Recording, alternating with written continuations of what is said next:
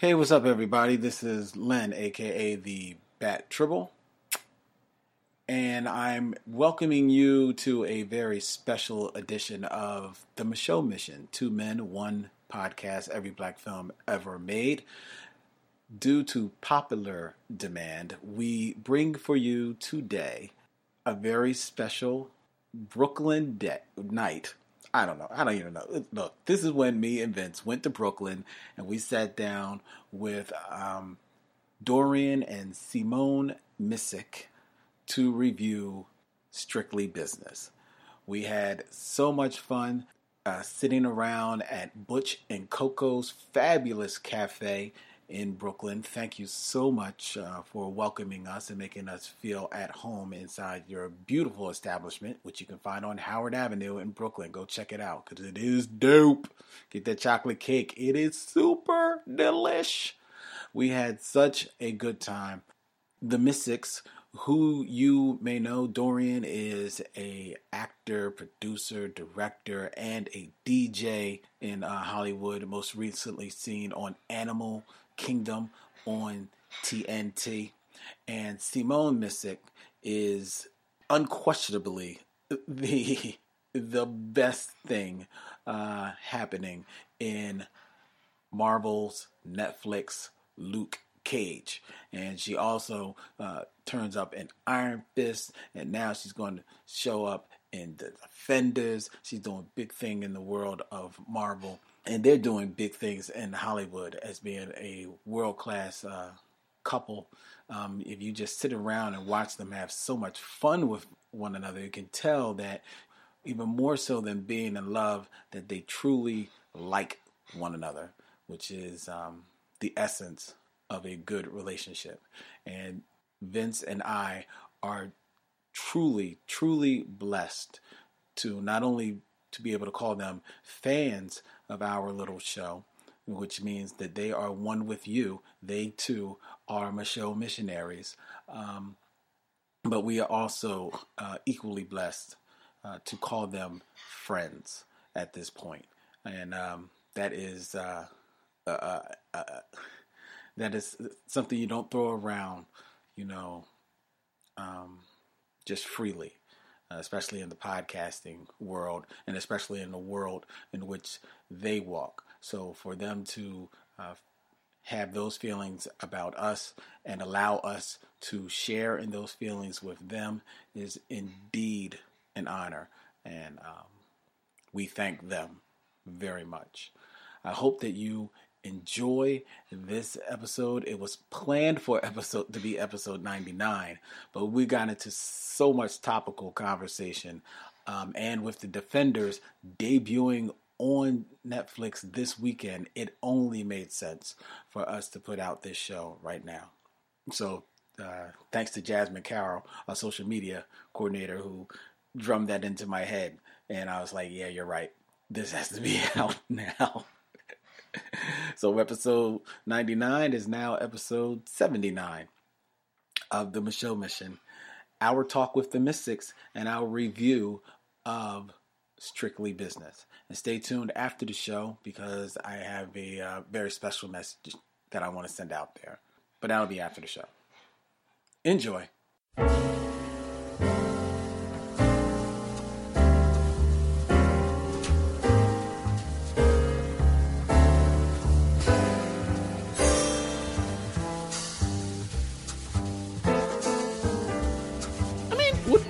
Do you have something you want to say about Detroit, Simone? You seem like you have, because you are from Detroit. Right. Maybe interested in what Detroit's first daughter feels about the movie Detroit. I thought it was handled poorly. I'd question why Catherine Bigelow chose to tell this story at this time. Why she chose the story, or at this time? Why she chose this story. Okay. I know why she chose at this time, because it's the anniversary of it, and for marketing purposes, you can sell it. Right. But not because this movie is supposed to forward a conversation about policing and the way that we police people today, or any of those things. And I think it was like watching, I remember I read somebody's review, it was like watching an extended snuff film. Right. So, I didn't feel as though the black people in the film, their story was empowered in any way. I felt like the way that you start a film, when you start a film and you're like, okay, this is the history of black people in America and their migration from the South to the North, and we're going to put a painting by Jacob Lawrence in the background to make y'all feel like we really care. And then we're going to start the film, and you're going to think that the reason why the riots happened were because some black people got kicked out of an illegal after-hours gambling spot. Right. And that they was just like, and we fed up because we can't drink after 2 o'clock in the morning. Right. And when that jailing and mass roundup of the black people happened, it was also peacefully led by one black man, played by Chris Chalk, and who's an excellent actor. Who is an excellent actor. But we are going to gently usher these, unlawful Negroes into the back of this paddy wagon. Right. They was beating people and cracking folks over the head and calling them all kinds of names. But that was not presented in the movie. It was, and now they're just angry and they're burning down their own neighborhood. And why are they doing this? Right. And you didn't have the inside of anyone's home who was black. You didn't know any of their backstory. You didn't know anybody's story, really. Right. There is some controversy about the security guard, Des Mukes, I believe is his name. Mm-hmm. You have to ask yourself, when a person says, I think Catherine Bigelow got 95% of the story right.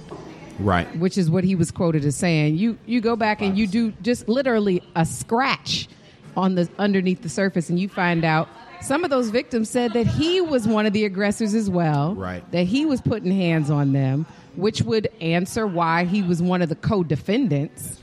Right. If he was oh so innocent, why was he also linked into this story? But you don't get that because you've got someone who's coming in and telling a story, and they need his stamp of Negro approval on it. They need him to say, well, this was right, so that she can go into every black community and say, I told the story and the truth and the way it was. And then at the end of the film, you have this very beautiful, well, some of the story wasn't true, but most of it was. The spirit. And you don't know which parts of it were or were not. And I think that the acting in it was lovely. I think that the actors handled the material well. But there were some scenes where you were like, really?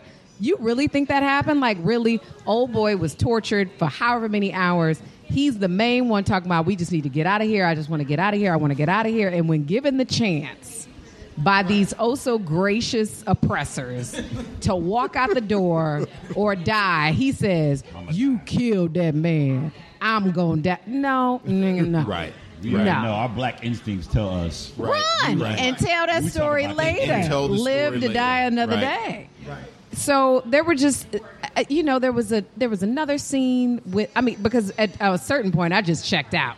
It was like Dorian and I, and then this Latino couple sitting next to us, and me and the dude were just like, what? That's some bullshit. What did that? Like, he and I had become so enraged by it. Right. So at a certain point, I just kind of checked out. But then I checked back in one moment, and there's like this scene that I'm like, my nephew could have written a better scene. And he's 9 years old. So it's like the storytelling there wasn't an attention to storytelling as much as it was sensationalizing the brutality against black people. Yes. And it's like misery porn. Right. Yeah. It was. Yeah. And I porn wouldn't is the best way to put it, because then they had all those white characters calling each other racist. And I have a lot of liberal white friends, and I've never heard them tell another white person they were racist. Right. No, I don't doubt that. They'll tell us they I think they're racist. I don't. To their friends. I think in the 60s. Hey, you racist bastard. I think in the 60s. Definitely I think nowadays we use that word so frequently. We use it. We black. I think there's some. Nowadays, speaking of the day that we're recording this, there's the thing that's happening. Exactly. Yeah. White people racist. Because if it was just black people, nobody would care. Yeah. For black people to see. I'm talking about two white people talking in a room like by they're themselves, friends. Jack. Yeah. I'm telling you. Yeah. I agree. Yeah. Because they don't want to make each other uncomfortable. Exactly. I've been the one black dude in the room where somebody says some stuff, Right. talking to each other. nobody You know what I'm says saying? anything. Right, and you look at the white guys to check the other white guys, and they don't. So, and these are my liberal friends. Right. So it's not a knock. It just is what it is. We've been in the room before with some old black dude that says some real racist stuff Right. or prejudice stuff. Right. And we've been like, well, he old. Right. Right. It's like that episode of Insecure. Right. It's like the storyline on Insecure right now, where she's at the high school and the black principal is like, we got to look out for us, Right. Because you know them, Right. But Issa refuses to say. Like, I'm not going to go over to him and be like, stop being racist. Right, or right. being prejudiced. Yeah. Well, the real way it would happen, which is too real, is that Issa would go over and tell him, okay, you need to pull up in front of this white girl. Right. Because you about to lose your job. Right. That is the side Right. conversation that will happen. So, It's a little too real. Nobody's, That's I on was the about to editing say, room floor. nobody's really ready for that. Yeah, where she's like, look here, I agree with you. Yeah. So, I don't think she agrees. Her character doesn't agree with that. right. Well, I love that. I love it. Y'all hit Insecure, and I haven't watched this season yet. Oh, yeah. Because I'm waiting. Because I'm You waiting. like to binge. Like to binge. He's a binger. But Yeah. everybody keeps telling me so much. Sorry. It's real good. Man, I gotta go in. I know. I was thinking about doing that with Game of Thrones, like, because it's too short of a season. I was like, Yeah. I'll just wait and then what? No, I couldn't. Couldn't. It's, Because everybody it's, talks about it it's too real. much. I was about to say, I don't know how you Yeah, go yeah. outside. I know. Yeah. I know. So no, I've been watching it. Okay, all right. But that's the thing. But now, especially in Tribble World, it made them feel a little guilty about watching it because of the whole Confederate. Don't So even. let's Damn, talk I got about something to say that. Oh, You still in boy. that? Oh, what you guys did know this though. Never mind. Well, What? Say, the dude no, was say, filming talk. the writer, one of their writers. Yes. Spelman. Yeah, the Spellmans. Yes. And it wasn't until you guys started talking more that I was like, I didn't know if you guys knew that he was actually a black dude. Yeah. Oh, yeah. It's a black couple. Him I and- don't. Yeah, he and his wife. Because Yeah. he wrote for Empire. for The Empire. wonderful that shows that you can really write show. I know. No, what I was saying, no, that just shows that you can tell a story. Like a big, bold, fat ass lie kind of story. I saw her So check like you. that's I saw why her that's why you put him on something like that. But what I was gonna say about him is that in his defense, like honestly, I didn't drag the dude's name through the dirt, and I'm about to say in his Right. defense. In his defense. Yeah. The people who I know, other writers in the industry or whatever, they seem to have nothing but love and respect for this dude, Okay. which gives me a mustard seed of hope. That's all the Lord needs. That's all. That's true. A mustard seed. That's true. Of hope that perhaps he may be the one voice in the room that is like keeping people honest. I don't know how you get honest in a situation like this. I don't know how you get why honest with the two guys that run Game of Thrones. I don't know why Yeah, I'm the. don't know, but I they do feel. I do think that they seem like he and his wife seem like the perfect people to hire for a situation like this. I'm going to take your mustard Say. seed then. I You do know think what that. though? You guys saw Westworld. Yes. To me, with the kind of network that we know HBO to be, Right. I feel like this is the kind of show that Confederate will be. I think we as people of color Super sensitive to the are concept. sensitive about the concept, especially in the hands of white people. Yes. But I think that if you just change the majority of the faces on Westworld to being of color, you would look at it the same way and go, it's just a show about a bunch of people treating robots like slaves and Right. killing them with wild abandon. And that was one of the complaints about Westworld that I got from a lot of women of color. It's Yeah. like, you watch that show, all of the people of color are brutalized with wild abandon. All women are brutalized. It's like only people in the future only want to rape women and kill natives. Yes. That's all they want to do. Right. And so I feel like there's a part of you that then starts to question, well, what is that in our society today? And can we eventually get to that place? Right. I feel like Confederate, and I might be real mustard seed hopeful, but I feel like it's saying if we were to have kept this system going, this is what it would look like. And it will kind of look like how we treat people today. I mean, people are being enslaved in this country Right. Yeah, every absolutely. day. They call You it watch the legal system. Right. Yeah. not even just that. Like you watch American Crime, and this past season they dealt with human trafficking and low wage workers. Right. And there are people who come to this country for an opportunity for a job, and they end up being somebody's slave out in Calabasas or, wherever, Right. living in a basement, having sex with the husband, or, people adopt children and they enslave them from other countries.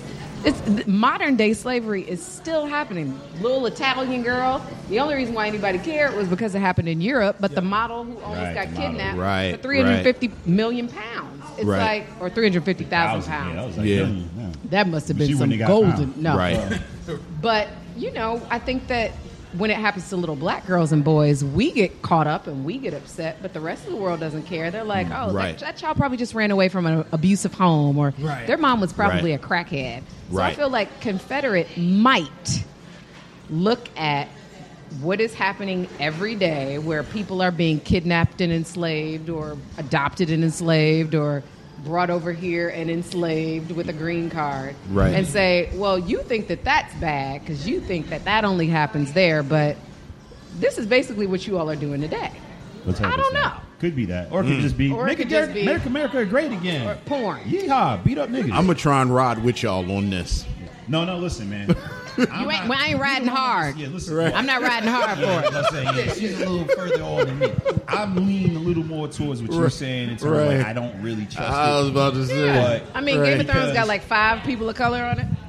I just know that how look, just the image of Daenerys, and then she's on the people of color, and they were body surfing her. And like last week, old girl says she's with it because she chooses to be, and I'm not a slave anymore.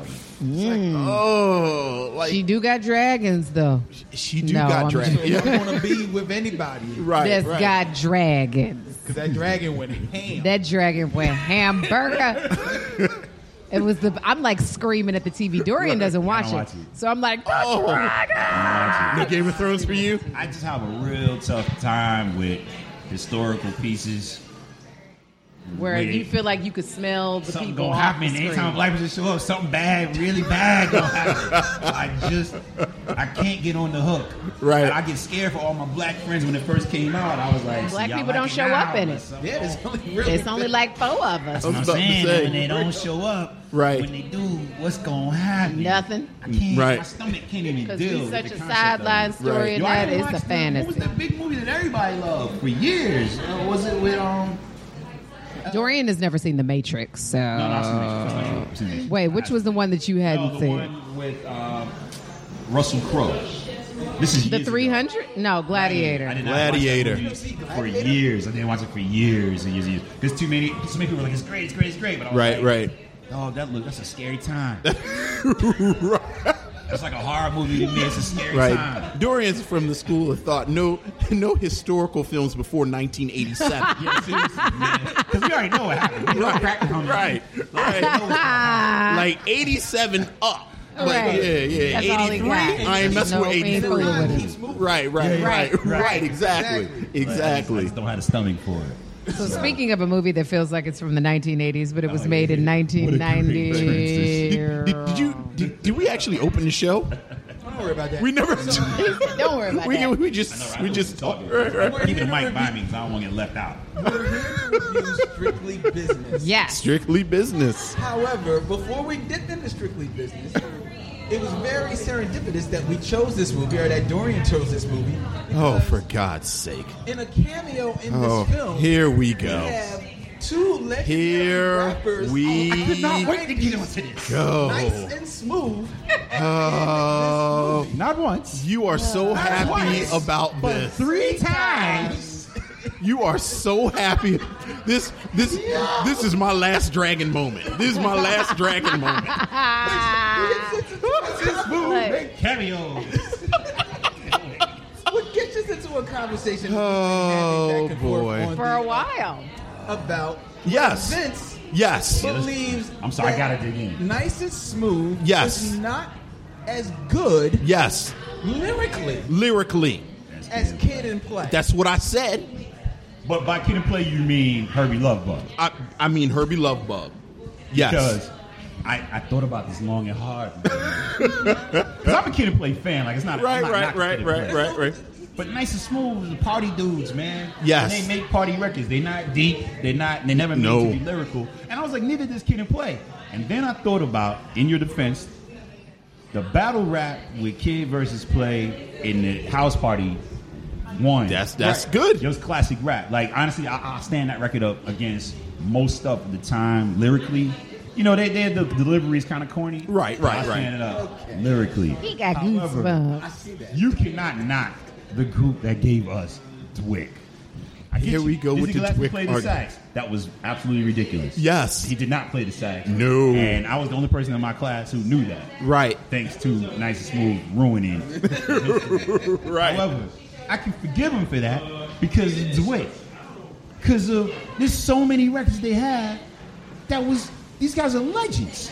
They're legends, and I really mean that. Not just they were But he's around not for a questioning if they're legends. He's questioning their lyrical ability. I'm actually questioning their legend He's status. questioning whether they should even be in the conversation in the canon. Like they were in the right place at the right time, and like they were just sort of shuttling in all these people and saying they're legends. And Nice and Smooth was. Yeah, cool. It's like we got on the bus earlier today and got an earlier bus. They said we have 11 more seats, and are y'all traveling together? And we said yeah, and they said all right, we got y'all. And that's how Nice and Smooth got on the legend bus. They got a legend bus that they made Dwick. Right, you know, They got invited because of Dwick. Right, exactly. They got invited. Right. Were you on a track that Premier produced? Yes. Come on in. Okay. Listen, without Dwick, they're not. It still got great records, They're man. still better lyrically than anything Kid can play. And the reason being is they write their own rhymes. Now that's true. Like I can't fight that at all. Right, they write their own. But here's my question, and this is an actual question because I realize like I'm on real shaky ground with the Nice and Smooth argument because I only know but so much about them. Yeah. Did they ever tell a story? Yes. What's Sally? What's the one with about the girls snorting the cocaine? Oh man, that's my record too. What, man, I'm about to tell you the rhyme right now. Actually, I won't. The thing is. Dorian It's a don't great remember story. lyrics. I'm like not the guy for lyrics. Right. I can tell you the part that hits right before the one because that's where the record. Right. But I just am not the guy for lyrics. Right. However, yes, there's a song where Greg Nice tells his whole story about this woman that he was dating who was on cocaine. Greg Nice is telling a story. Sorry. Smooth Beat. Okay, because Greg Nice from sentence to sentence. Storyteller does not determine whether you're a good rapper or not, because one of my favorite lyricists of all time, and the reason why he probably doesn't make everybody else's list, is Black Thought. And we don't really. He's got one story that I can think of. Black Thought has a fair number of stories. You got Silent Treatment. Got the Erykah Badu joint is a story. It's a story. Okay. Right. He got stories. But the thing is, we don't know anything about him. But those are the two records that we know. Right. And they're like, He's a beast. That's all we need. that's all we know. But the reason why, like, in the end of the day, and I don't want to get too deep into this, but the reason why at the end of the day, I think he doesn't make the list that people say, like, we love him as a rapper, is because we really don't know nothing about him.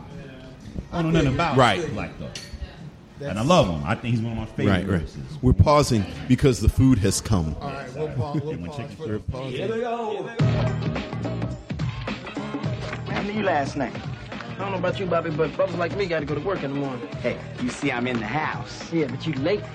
Johnson, you wouldn't happen to be just getting here at 9:15. Nah, homie, I was on time. You just didn't see me because I was back there getting busy, you know? What kind of fool do you take me for? I've been in the house, right? Working it hard for 2 whole years. I'm moving up. Up where? Upstairs, land of suit and ties, power lunches, more girlies than you can stand. My homie says he's gonna hook me up, right? So far, blank. And look at the way you dress. What do you expect me to wear, Armani suits? No, but you don't have to speak and dress so... Black? Well, yes, black. You are straight up whiter than the whitest white man. Then he meets Natalie. Here we go. You know her? Yeah, I know her. You introduce me to Natalie. I'll put you into the training program. Deal. Look, you can't go with me looking like that tonight. This happens to be a Brooks Brothers suit. Yeah, well, I suggest you write that stuff on the front, because it looks like any old great suit to me. I'm kicking it alive. You ever been to Harlem? You never been to Harlem before? Hey, home dudes. What is going on? Excuse us. It's about moving up, making the cut, suiting up for success, and making an investment in love. This is love. I'll tell you something, man. That ham is cooked, glazed, and ready to be sliced. Tommy Davidson, Joseph C. Phillips, and Halle Berry. Strictly Business. I'm out of here. Hello, welcome to the Micheaux Mission, 2 Men, 1 podcast, every black film ever made. My name is Len, a.k.a. the Bat Tribble. And as always, I'm joined by my partner. Hey, this is Vincent Williams. It's also Wednesdays, 8 to 10 on gtownradio.com. Tonight, ladies and gentlemen, we are in the city of New York City in the lovely borough of Brooklyn. Planet Brooklyn. Where we are going to be bringing you episode 99 of the Micheaux Mission. Oh, my God. Oh, my. The penultimate issue, episode to the Wiz. Penultimate is a very fancy word. As, like, one before. As we are going to be reviewing Strictly Business. Now, why will we be reviewing Strictly Business for episode 99? There's nothing special about Strictly Business. No, there isn't. But there's something very special about the guests that we have for you this evening, ladies and gentlemen. Who have chosen Strictly Business. Who chose Strictly Business. As a couple. No. Which may speak to how special they are. Yeah. in more ways than one. We are bringing you that power couple of Brooklyn, ladies and gentlemen, who you have heard on previous episodes of the Micheaux Mission and have returned. It is Dorian and Simone Missicks. The Missicks are with us. Brooklyn, stand up. I got to represent Detroit, but Yeah. Right. Represent Brooklyn Detroit. now, baby. you can have plane that. now. Nah. You have to do it. My heart is always in Detroit, though. My heart is in Detroit. We all do. We fell in love with Leah first, and then you now. That's nice. I know, isn't that nice? Talking like a brother that got to walk home. Protecting the home front. That's But right. it's true, though. She fine. Yeah. That's very true. Very Yes. true. Now, as a Brooklyn, like, you were born in Brooklyn, right, Dorian? Actually, I was born in Jersey. Oh, But okay. Jersey, my Oh, I'm home. sorry. Yeah. Okay. I moved out of Jersey when I was 10 years old. God bless you. Nah, it's not a knock to Jersey. I like Jersey, but I just don't like to claim it too often because then I don't know none of the streets and Right. lost there. But did y'all move to Brooklyn when you moved out? Yeah. Okay. And so you I think it's cool that now you are, not just a thriving actor in Hollywood. Vince's favorite kind of actor, or working actor. It is my favorite kind of actor. Mine, too. I know that's right. I know that's right. Doing big things, but I think it's cool that you still live here deep in the heart of Brooklyn. Mm-hmm. Like, is that for a reason? Is that by choice? Absolutely. 100% by choice. Yeah? Yeah. I mean, listen, the neighborhood's going through its changes. And only way to kind of preserve the qualities of the neighborhood, you got to participate in it. Right. And, so, yeah, that's why we decided to stay here. I Plus, mean, I needed her to see where I grew up. I tell her a lot of stories about the neighborhood, and I need her to see the neighborhood. Nice. In its nicer version, which is the more safer, soon-to-be gentrified, or in the process of gentrified version. Yeah. but we are gentrifiers. Cut that out. I have to say this. I am. I didn't grow up here. Yeah. I have a different, socioeconomic bracket than I did when I was growing up. And so I am in here buying $5 coffees and $7 slices of cake. Yeah. That the people in the neighborhood cannot but are you necessarily. protesting Afropunk? Hell no. I'm just saying. Right. Still black. You're a part of Yeah. it's a whole Noise thing, complaints. bro. It's a whole thing. the bastards. But we going to be there. All right. Are you trying to change the name of the punking it Albee out. Square Mall to Fulton Center or whatever the hell they No. call it now? It's I'm Albee just Square. saying. Y'all sit your dumb asses down. This is a hot button issue Oh, yeah. for Dorian. Yeah. Apparently. Yeah. I did not know we were going there on the microphone. No. Cut that out. Yeah. You ain't one of them. No, I love this shit. This is that good shit. That's that good shit. You ain't one of them. But what's not this good shit is Strictly Business. So how did we come upon reviewing Strictly Business. This is one of the times I'm going to wish preface it we to were say, videoing Simone's face. initially, this was supposed to be a Valentine's Day episode, right? Yes, that's right. And so we wanted to talk about a black, romantic comedy. Okay. And Dorian insisted upon Strictly Business, much to my chagrin. Right. And protest. No question about that. If we could have chosen a different black romantic comedy, what would have been your choice? Boomerang. But I feel like you guys have done Boomerang. You talked about loving basketball last time. Yeah, but, that could have been something. Just anything. Anything but. Anything. Let me just tell you why I did. Yes, okay, please. yes. I need to begin this with a caveat. The point is this. As a DJ, I'm also a DJ. The soundtrack of this movie is dope. And if you listen to 90s hip-hop and just 90s music in general, you will, this is like a walk down memory lane. Oh, yeah. Yeah, The time when we discussed doing this podcast, I think I was just pulling a lot of 90s records for like maybe a set that I was going to do. And I was like, I'm pulling a lot of stuff from the Strictly Business soundtrack. We should do Strictly Business. We should do Dorian. Strictly Business. I remember watching this movie and not really thinking it was that great, but I remember I was a teenager, maybe as a grown man with new adult eyes, I might look at this movie and realize it's good. And I mean, I gotta be honest. Dorian also felt like Love Jones and what's the other Mahogany. one? No, he felt like those were too soft. He was like, Love Jones, that's too soft. Love Jones is not soft at all. No, Love Jones is not soft, but I know I have my issues about Love Jones that would create too much controversy. Within the black community. No. Let's go. Because Love Jones is one of my favorite movies. Let's hear it, Dorian. I was about to say, Larenz Tate was too young. Let's just keep it moving. He was too young for the role. He was too young for the role. Yeah. Interesting. Really? Yeah. I love Larenz Tate. He's an awesome actor, great dude. Too young. There is love home. He's too young. Too young to play opposite Nia Long, or too young for the character? That character's supposed to have. The lifestyle, okay. Retired and got all this money on the side, driving motorcycles, and cut it out. When I remember watching that movie, and I remember all of us at that age being in the same in the tax brackets that we all were in. Even my friends who were doing well wasn't no retiring. Right. To write a book. Yeah. Well, and I knew Ta-Nehisi Coates at the time. Yeah. He wasn't retiring. I never heard Ta-Nehisi was hustling. This is an argument I've never heard before. I've never heard this argument about you sitting back, chilling. And also, I was on the dating scene. And if you ain't got no job, trust and believe, I don't give a shit. I don't care what you look like. Yeah, Larenz Tate fine, but you ain't getting no Nia Long without no job. And now we come to the root of it. Yeah. It didn't seem like he should have gotten Nia Long. Yeah. No, I'm not no hater. Hey, man. Hey, listen, get yours. Listen, brother.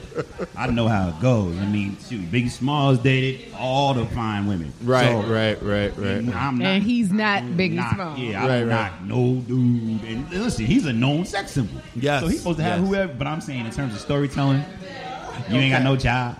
No roommates. Yeah. She got a handsome dude who ain't really the best. But he got a job. He does have a job. He's buying all the cereal in the house. And say thank you. And mad that she was eating. She was eating his cereal. She finished the Fruity Pebbles. Yes. He's actually my favorite character in the movie. The curmudgeon. Shout out to Kane. Yeah, shout out to Khalil Kane. Yeah. But so it was just so many issues I had with that. And then I think Bill Bellamy's performance was better left in Booty Call. Let's move on. I give you that. I will say I this. like Bill Bellamy. I feel like we should talk about Love Jones. I feel like we should talk about Love Jones. Do like a revisit like a later. 50-50. I like Bill Bellamy too. I just felt like he was in the wrong movie. I think my thing is Strictly Business. It's like he gave Tommy Davis his performance for Strictly Business in the wrong movie. You know what I'm saying? Because in Strictly Business, Tommy Davidson was like, cool. Now put him in a movie where it's like grounded in real acting, and then Tommy Davidson, you're like, oh my God, get this dude off the screen. Right. That was Bill Bellamy. I felt as though Bill Bellamy, even when the movie came out, I was a kid. Yeah. I was like, I wouldn't fuck him. And I'm a child. Like, there was nothing about him that was sexy. Right. So I was like, wait, this guy is supposed to G this girl? That dude? Like, I understand that back then Brown Brothers was rocking with Bill Bellamy because women seemed to like him, but women liked him because he was funny. And now you putting him in this movie to be the sex symbol. And he had the S-curl, though. S-curl went far back then. Well, he was funny in Love Jones. He was... And it was revenge. That was the other thing. Nina also... he was like trying to be smooth. Like he was like... He was always the same. It was real put on. I wasn't buying it. Bill Bellamy's smoothness works in a comedy. He is comedy leading man. Like, he's a comedy attractive dude. He's a comedy smooth dude. But when you put him next to real smooth dude, like Isaiah Washington and Larenz Tate, then you realize, wait, no, he's comedy smooth. Yeah. There's a difference. Eddie Murphy gets the women in Boomerang. Right, Put Eddie Murphy, if Boomerang was a drama, that's Denzel Washington's part. Right. Like, Eddie Murphy's wrong, that's Denzel Washington's part. But as a comedy, no, we only want to see Eddie Murphy play. He's attractive enough to be smooth and funny. That's Bill Bellamy. I just think he was miscast. I'm not a Bill Bellamy hater by no stretch of the imagination. I think he's very funny. His best performance was in Booty Call, though. The movie was called Booty Call. That's not even his movie. He was in that? No, you're thinking about the other movie. You're thinking about How to Be a Player. Yeah, How to Be a Player. How to Be a Player. What do you call Jamie Foxx and Tom? Sorry, Right. That's a whole different story. But yeah, no, you're right. How to Be a Player. My bad. Right. How to Be a Player with the great Bill Bellamy. Yeah, with Bill Bellamy. But then Bernie Mac has a great cameo in that movie. Rest in peace. Yeah. Going too soon. Yeah. So how do you come to Strictly Business besides the soundtrack? I'm listening to the soundtrack and I'm like, wait a minute. I remember not really being a big fan of this movie when it came out. But that is also sick because it came out during the same period of time when I think Daughters of the Dust was in the theaters, and you guys just reviewed that. Yeah. Dust was in the theaters. It wasn't too far behind the whole Menace to Society. Like a lot of big, great, grand, like groundbreaking films were coming out. Right. So I thought, you know what? I probably just didn't like this movie because I had been seeing too much like heavy duty material. Right. Compared to let me revisit it and look at it with a different eye, and with a more mature eye. It was even worse. The only thing that held up in this movie is how beautiful Halle Berry still is to this day. She's that ridiculous. is something that holds true from the movie to now. She's ridiculous. That's the only thing. She's actually ridiculous. Like, sometimes I look at the early stuff, and you're like, this is ridiculous. This is a problem. This is ridiculous. So we were at the Dave Chappelle, Chris Rock comedy show. Oh, nice.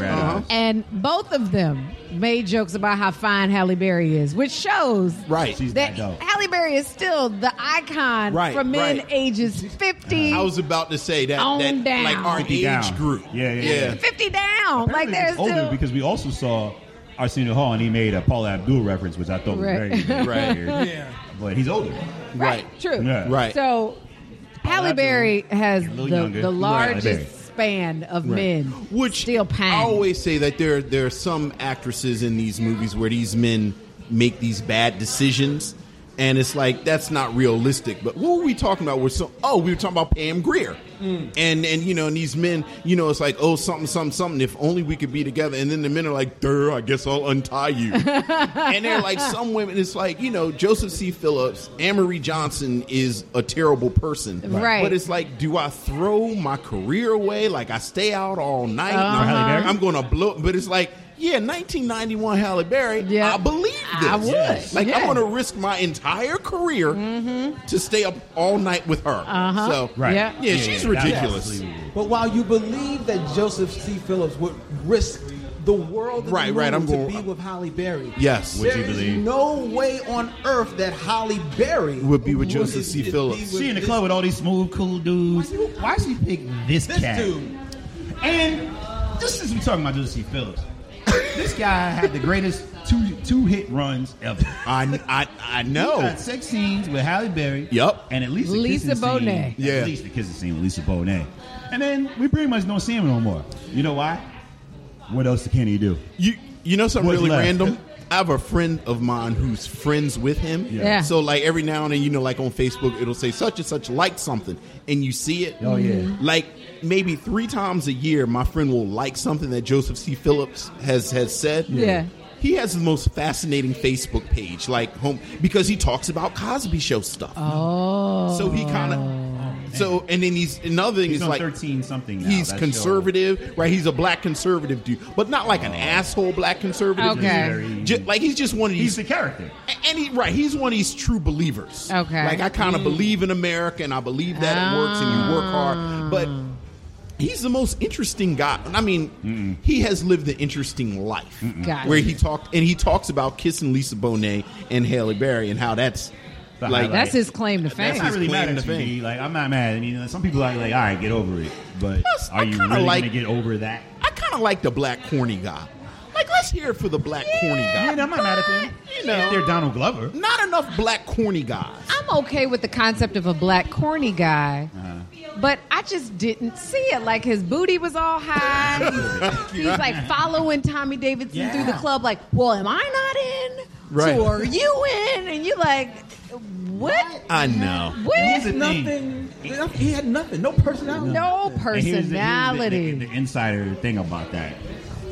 That story is based on Andre Harrell and Bev Bonds. The Black Girls founder of Black Rock. Girls Rock. And she was also like an incredible DJ for years. But before that, I think she promoted parties. Okay. I was really too young to go to clubs back then. And so I didn't really know about Bev until she was DJing. And I was older. But Andre Harrell, producer of this movie. Before, it was the producer of this movie, said it. That was, he chased Beverly Bonds. Oh. He saw her in a club, fell in love with her, and did everything he could. So that was interesting that he chose that guy to be the persona, which I thought was very humble of him, because when you see Crush Groove, who did Russell Simmons decide to be the personification of him? Blair Underwood. I'm not mad at him. Right. Blair Underwood. Because who else would you choose? Exactly. It ain't going to be no funny looking John C. Phillips. Right. It's going to be somebody smoother than me.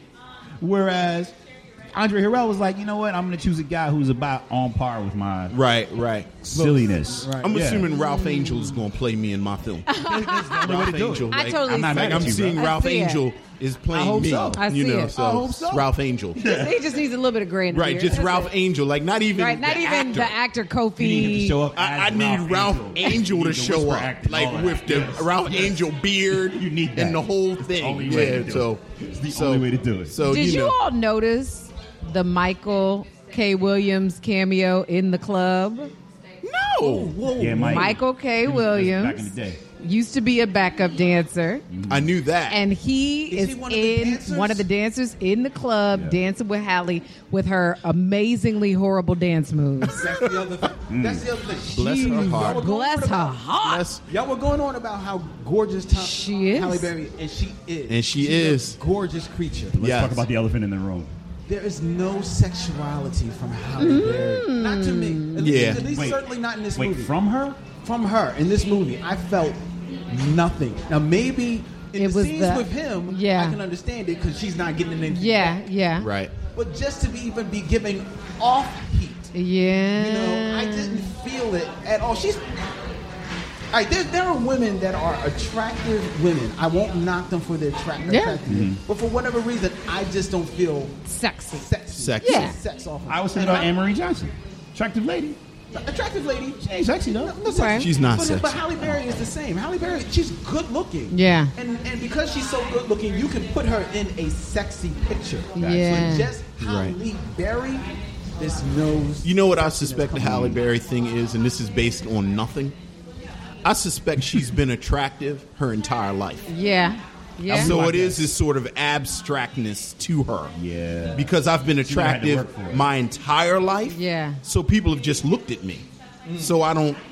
You know really- what I think is so see that. interesting? I don't know if it's true, but I can see that. Yeah. I think Beyonce is one of the few people that you can look at and say she is unnaturally gorgeous, Right. and sexy. Yes. And, yes. And I don't know what she's like in her normal life. Right. But her stage persona and who we know her to be Right. is sexy as hell. Yeah. Right. Yes. And I do not see that from Halle Berry. And she's another one. Like you see Yeah. pictures of Beyonce when she was a little girl. It's Yeah.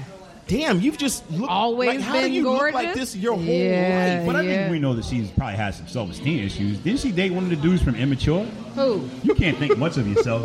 You date one of them guys. I will not throw shade on Beyonce. So, Thank like, you very she had much. a minute. No, I'm Her just saying. circle, A moment where she had to grow her into circle, one her right circle here. was smaller because when you are a child star, it's not like you going to the mall and meeting a boy to date.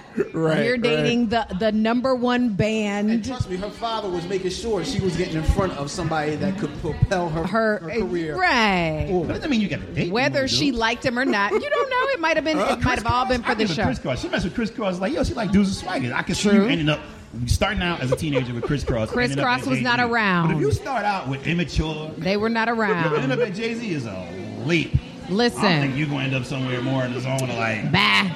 somewhere else. Boy, bye. I'm not talking about Queen Bey. It ain't happening. You know, I love her. I feel like I just had part of this conversation, and I'm like, I wish you Negroes would stop poking this hornet's nest.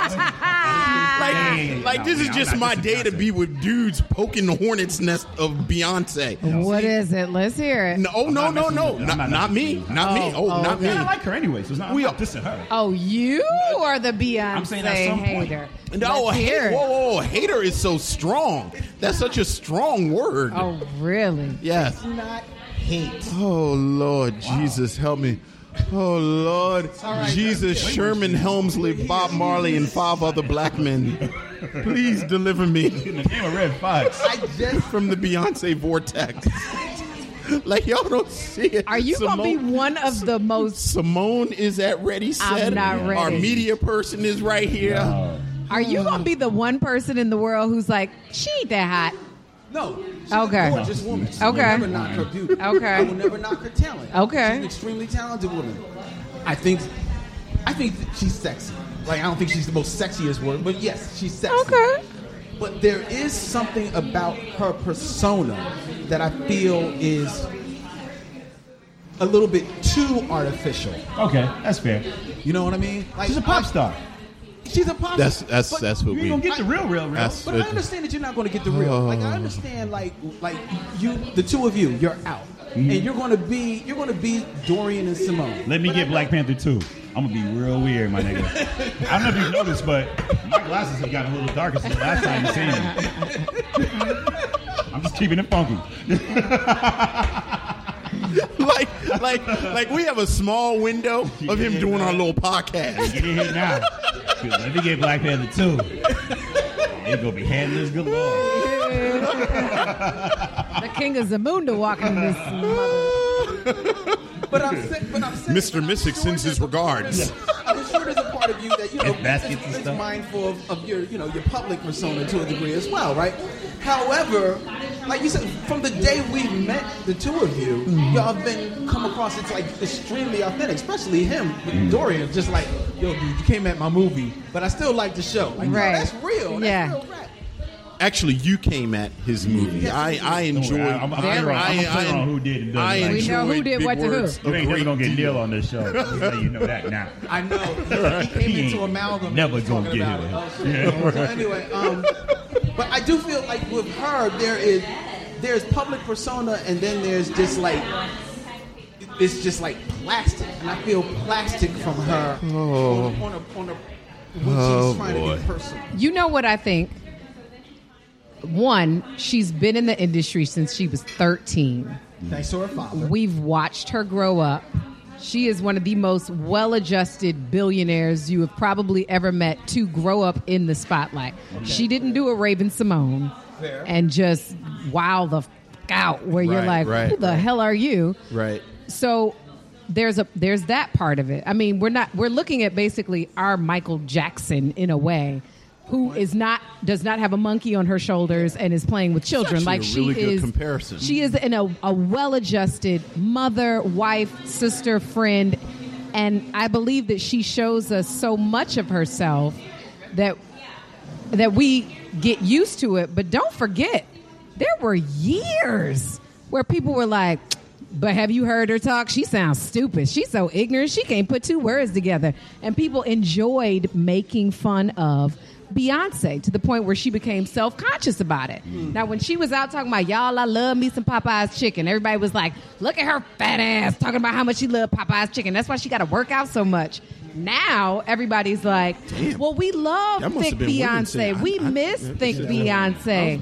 We love that she's honest about her vegan lifestyle. When she was just herself at 16, 18, 21, women threw so much shade at her that I think she had to step back and go, okay, if I say the wrong thing, they'll make fun of me. If I say the right thing, they'll say I'm trying really hard to say the right thing. Somebody literally just told me this, and I was like, I don't even know how you come up with a rumor like this, but this is the most ridiculous thing I've ever heard. You're going to repeat it?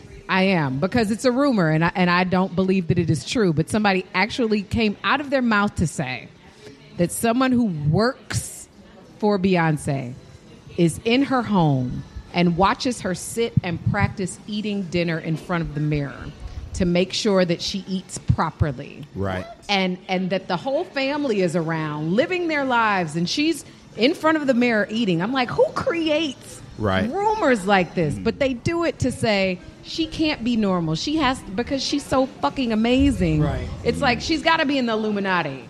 Right. No, she's just an amazingly talented, hardworking, beautiful person. Right. But we pick at that. So I think that whatever plastic artifice we might see, it's really just her protecting herself, because we say we want to see everything. We say we like the real. Right. And then if she makes a snafu, we eat that shit up. People talking about she had a fake pregnancy. Like, we will go in as soon as we see a chink.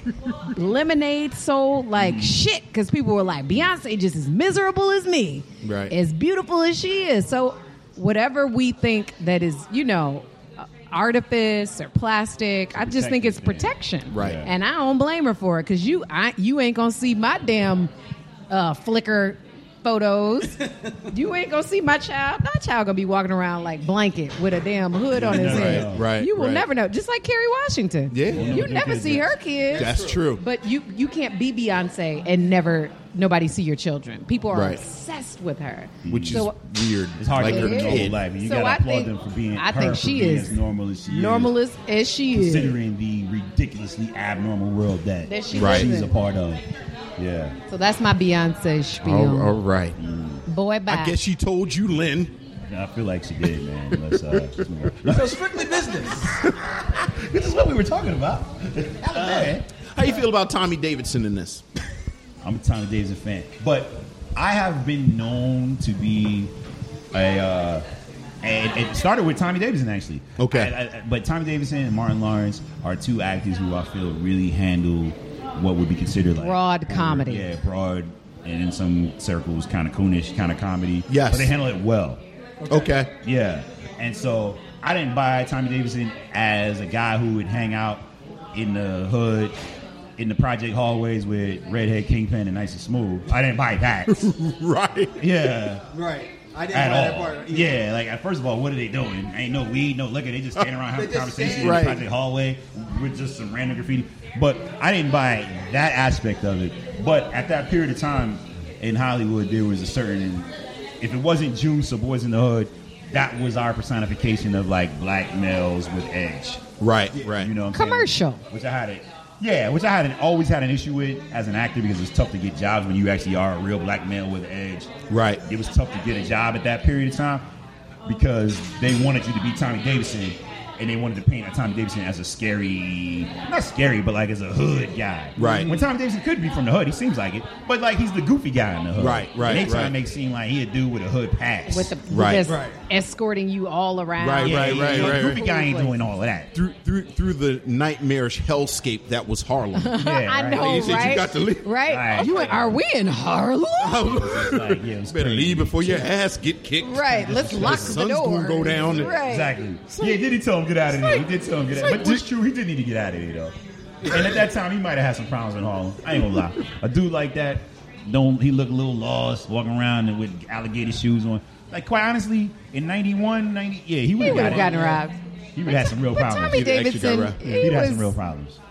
He was He was serviceable, and you know what I mean. Like who else would we have put in there at that time? I don't know. Martin Lawrence. I mean, he wasn't anybody at that point. Yeah, right. That space. You know, David Allen Greer. I mean, I think David Allen Greer probably would have been better in the John C. Yeah. Now that would have been good casting. That would have been great casting. Yeah. I don't really even know why they do Homeboy was in it, because it wasn't like he was a draw, and that was a Halle Berry. That was a Halle Berry movie. That was sort of our introduction to Halle her. Berry, so it wasn't a Halle Berry movie. No. Right. It was. She had already done Boomerang. And so she was on. No. Had she? Yes, she did. Oh, no, maybe not. Oh, snap. Hold up. I think this may. No, this was one of her right. Like I feel like that was her because I remember on the streets, as it were. It was like, yo, did you see that girl from Strictly Business? Yeah. 100% right. And we started the well-regarded black man tradition of mispronouncing her name. Halle Berry, Halle Berry, right? That girl. Yeah, because she was on that show. She was on a sitcom, right, about models. Yeah, because Boomerang was when we had Boomerang's when we had that bad summer when all the sisters cut their hair off. That was a bad summer? It was a bad summer because it didn't work for everybody. It didn't work for everybody. And y'all ain't all go to the right hair. Right. It was like, oh, you got caught out by Boomerang. Some of y'all let your mama do it. Right. Some of y'all let your mama do it. That was a bad. I remember that summer. And that mama was like, bad, ain't nothing but a bowl cut. Put that bowl in your right. hair. It was like, and then there you go. You got caught out by Boomerang. You thought you was looking like Halle Berry. Right. You was looking like olive oil. Yeah. Like you was messed up. Yeah. It was a redux of that with Tony Braxton too. Yes. People got caught out with Tony Braxton. Same thing. People really got jacked up trying to get a lot of gel in the back. I never fell. A lot of neck gel. Yeah. Nope. Yeah. I knew my hair was big. I never had a day in my life. A lot of people learned that the hard way. It was the summer of Boomerang. Yeah, it's when you learn. That's okay. That's okay. Okay, so we liked Tommy Davidson-ish. Like, you know, for what it was. Right. It's funny you should say Tommy Davidson and Martin, because I'm really case by case with both of them. Exactly. Like sometimes you don't run to the theater it's a lot with them. And you know, Martin Boomerang? Yeah. Yes. Martin and Boomerang, yes. Martin the House television Party. show. It's one or two, like I go episode by episode. I do too, and I'm right there with you. Martin the television show is somewhere after the second season that the show became all about making Martin look funny. So everybody started acting like Martin. Everybody either started acting like Martin or just servicing him for the punchline. And the only other person that every once in a while got a joke was Pam. But because she had to come back at Martin. And because she imitated and she became You know Martin. what? Random. Did you all ever see this HBO movie, Dancing in September? Saw it. Yeah. And remember, and that was sort of the Martin thing. It was like, it was about a writer in Hollywood, a black writer, and she worked on a Martin-esque show. And they had this wonderful montage where they showed the show go from season to season. And it got kind of broader and jump in. And what's her name's actually in it? Who plays Pam? Tashina Arnold. Tashina Arnold is in the skit. So like by the end, it's like all five of the cast members are like dancing and shaking. And it was this wonderful commentary on Martin. So and interesting enough, that was the Lifewoods. Reggie Brock, I think, directed that. And Gina wrote it, or the reverse. Now, was this prior to Bamboozled? Oh yeah. It was like an HBO movie. I actually saw it at Sundance in like 2001. Yeah. So it was a long time Isaiah ago. Washington and Nicole Ari Parker. That's right. But the lead kid was Salas Shannon, the kid from Hurricane, and we did. That's right. Sons of Anarchy together. Gotcha. Yeah. Because his name was James, and made people call him Samaj. Yes. Which is James backwards. Well, I actually have a homegirl whose name is Samaj. I know a guy named Samaj. Anyway. I know a girl named Samaj. It might be the same one, I wonder. So I'm the only one that don't know nobody named Samaj. Personally. Not My personally. Samaj, I think you know, for some reason. I don't know why. Musician. I don't know. I feel like it. Small world. You know, black world is only 1 degree. David Allen Greer could have maybe played that role, but we just name checked somebody in this movie who would have been better in Joseph T. Phillips' role. Is Isaiah Washington? No, I don't think so.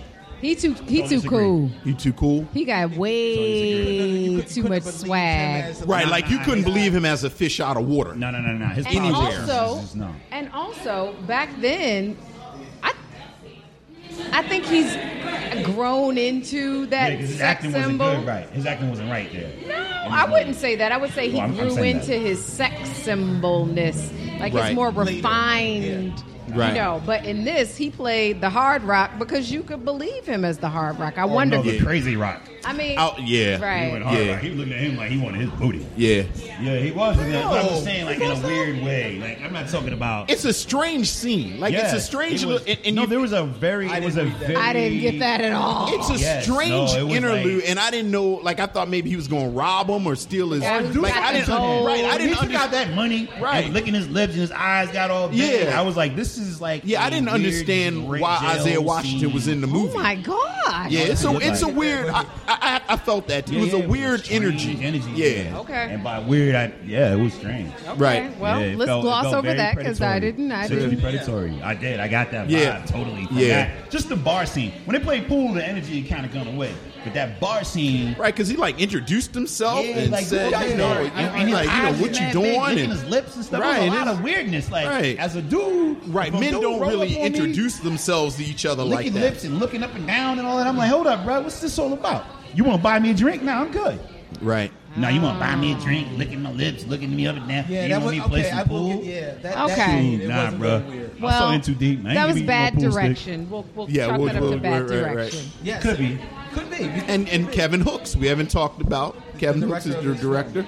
Oh damn! I didn't even look to see who directed it. Yeah, which I can't. He makes a cameo in the film. Yeah, as the good black guy. And I was wondering, I was like, damn, why you got such a small part? I didn't realize. Right. It's like that's Kevin Hooks. Yeah, I was like, that's wild. It seems like he should do more. Right. Every day. I couldn't help but the real quick tangent. My girlfriend checked the same thing.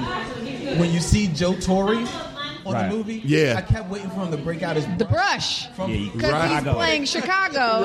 All over he's actually that was his audition for Chicago, which was a great audition. I thought he was pretty good. Yeah, I mean, I liked him in this movie. Can we talk about just the representation of like white corporate evilness?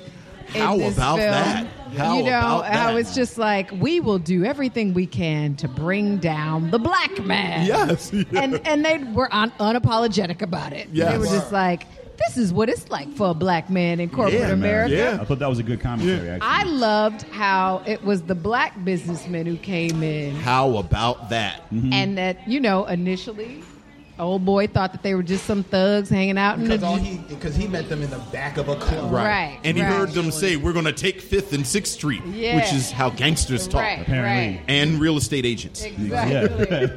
Real estate developers. Have them come in and, seal the deal and get the... I thought that was a nice touch. Yeah, it was a really nice touch. And not only that, for him to then hear their name and know that name. Yeah. Right. It never even dawned on him. That name could have been... That could have been black people. This is definitely a pre-internet movie, which I loved. Yeah. Right. That story don't fly now because it's like, all you got to do is Google them, dog. And right. That's the first thing you would have done. Right. Yeah. Right. So I thought that was lovely. That was a good little throwback. Although why they knew Tommy Davidson was never quite clear to me.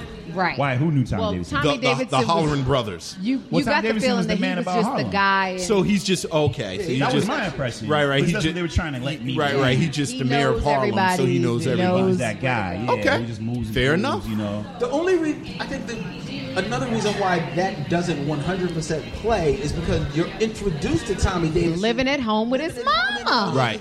His mama, barely trying to wake him underground babysitting. Right. Going on. Right. It's not underground. That's good stuff. Not really. Right. It was a third-story walk-up. It wasn't underground. You got to imagine he's probably not working for the Holleran Brothers, but he knows who they are. He knows who they are. Maybe he ran errands for them as a kid. He could have played in the Ruck, and them dudes could have sponsored his team. Tommy Davidson, like that kind of thing. Tommy Davidson could not have played in the Ruck. Right. Listen, we already trying to make Tommy Davidson cool. I'm just running with it. Like, he played in the Ruck. Right. Tommy Davidson had his Timberlands tied all the way up to the top. Right. So we already he ain't never seen no part of New York or Harlem. His Timberland game was pathetic. Whoever the stylist was on that. I was about to say the consultant on this film. This dude Timberlands was not. He looked like he actually worked construction. Lord, like he was a foreman somewhere. Right. I was like, who showed up everywhere late. I was uncomfortable. Showed up everywhere late. Like, I was on Joseph C. Phillips' side. Like, you're actually a bad employee. Right. My name on the line. Working here with these white people. Speaking of employees, Get out of here. Sam Jackson. Who aged backwards. He's the Benjamin Button Sam Jackson of the movie. Right. He was dirt in that movie. Sam Jackson. He look younger now. He look younger now than he did in that movie. Hey, man, that's what they. Because why not? We know what it is. This is what you're gonna say? He's in every movie. No. Why is he aging backwards? He's since cleaned up his life, and that was his life wasn't clean. That takes a toll on you. I was gonna say money.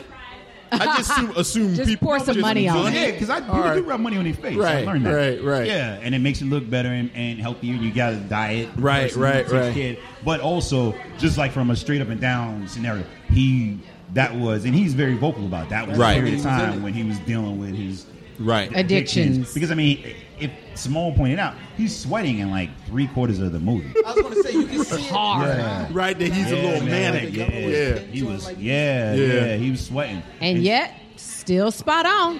I mean, he ain't missed a beat. That's that spot on. training. Hey, like, man, I'm from the Negro Ensemble. Hey. That's just a testament to how good an actor. That's what I'm saying. Absolutely. That's what I'm saying. The man is just like he is good. I mean, he was great in this, I think. Right, in what 2 scenes, 3 scenes? Three scenes. He's some of the best acting in this movie. Is Sam Jackson. How about a young Sam Rockwell? I really dug his performance. I did like that. Yeah, and I like to do much. And he played it over the top. And he still has that off kilter. Sam Rockwell energy, like a little bit creepy. Yeah, that you kind of like him for. Yeah. It was interesting. He to me was the person who I think stood out. Like, how did you get this role? Right. Because he didn't necessarily fit in that world, but you were interested to see where he would grow to be. Yeah. Right. Like when he got kicked out of the car and he was, first of all, the whole car scene, it was literally like 2 different movies. The guy on the left was built for the movie that they were making. Right. Sam Rockwell was like, I'm trying to get some other roles. Yeah. I'm going to put this on my reel so I can get hired by Jim Jarmusch. So his acting was completely different. Right. And it made that scene a little weird, but it also made me really recognize Sam Rockwell. As an actor. Yeah.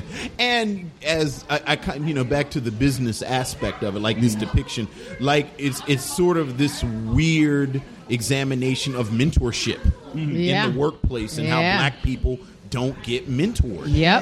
And it's so true. And it's so, like, if you've ever worked at a job, you see this is how it works. And what's interesting, I think, I've never lived in a corporate lifestyle really, but you hear, I've worked for corporate companies, but not in their business aspect. But there is this thought of, well, if I have a girlfriend who is a production designer. It came time for her to hire someone. She said, could I hire the black girl who I don't think is as qualified but has the potential, and I know her and I want to see her win, or do I hire this white girl who has more on her resume but she could go out and get a job anywhere? Right. But her initial issue was, are they going to look at me for hiring another black person? That's right. As if I'm just trying to bring them all on. You have to be careful how you put yourself out there. But if they hire, as many white people as they want, it's just, we just hired the most qualified person. And part of the reason that the white girl has so much on her resume is because somebody has people mentored. Exactly. Yeah, that's absolutely right. Stepped up. It makes me think of my private school days, or we were talking about when I played soccer in like a traveling league with white kids. Right. And our coach I later found out was extremely racist. But I didn't know because he had to treat me in a certain way because I was at a certain level of playing. Right. So he had to treat me well. They chose to take a team trip, and he would take the team places to practice with like professionals that he knew and all this stuff. And I was never invited. And I didn't find out about it until our Jewish goalie mother finally said, you can't go to these trips anymore because they're not inviting the one black player. Right. And so then he told me, he was like, yo, yeah, we've been to this place, we've been here. I'm like, damn, where was I? He was like, they just didn't invite you. Right. And that is the story of white corporate America. It's like they're giving them chances and opportunities above opportunities. Right. I'm only there because I beat everybody in the tryout. Right. And they couldn't not have me there. Those guys were there and they needed more practice, so he took them places to get more practice. There you go. There you Back go. to around and be mentored by people who can therefore give them other jobs. Right. And it works that way, like you said, in corporate America and all across the board. I mean, you know, academia, entertainment. I mean, it's all, like you said, it's all these stories. Or, you know, like we talk all the time in my house where, you know, you were in grad school and they had study sessions. Yeah. And then they have separate study sessions without you. Yep. And it's like, wait, I didn't, like, you know. So what I one of the lines that I wrote down from the movie was, our token black is not going to use affirmative action to take my job. Right. Right.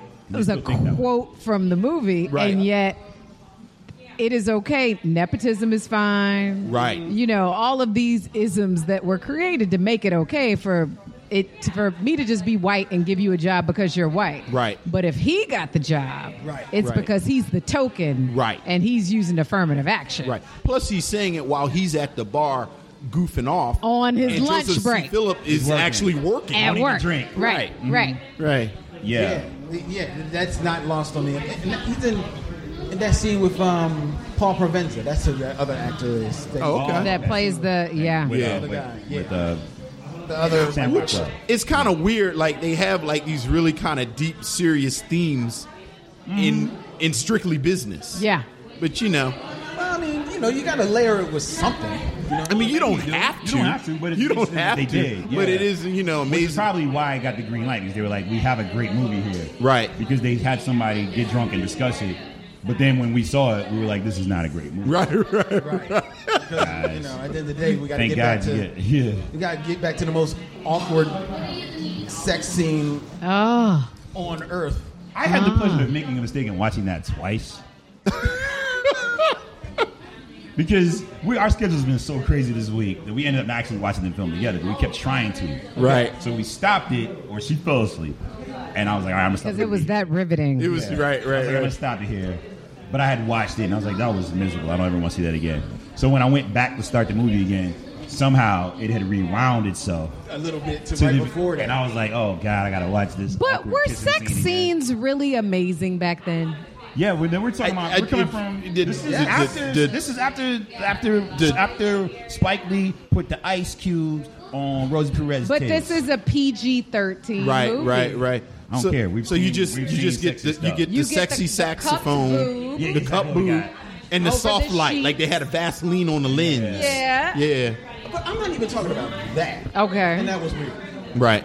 But I'm talking about when she sits him down. Yes. Gives him the lap dance. On her knees. Yeah. In front of him.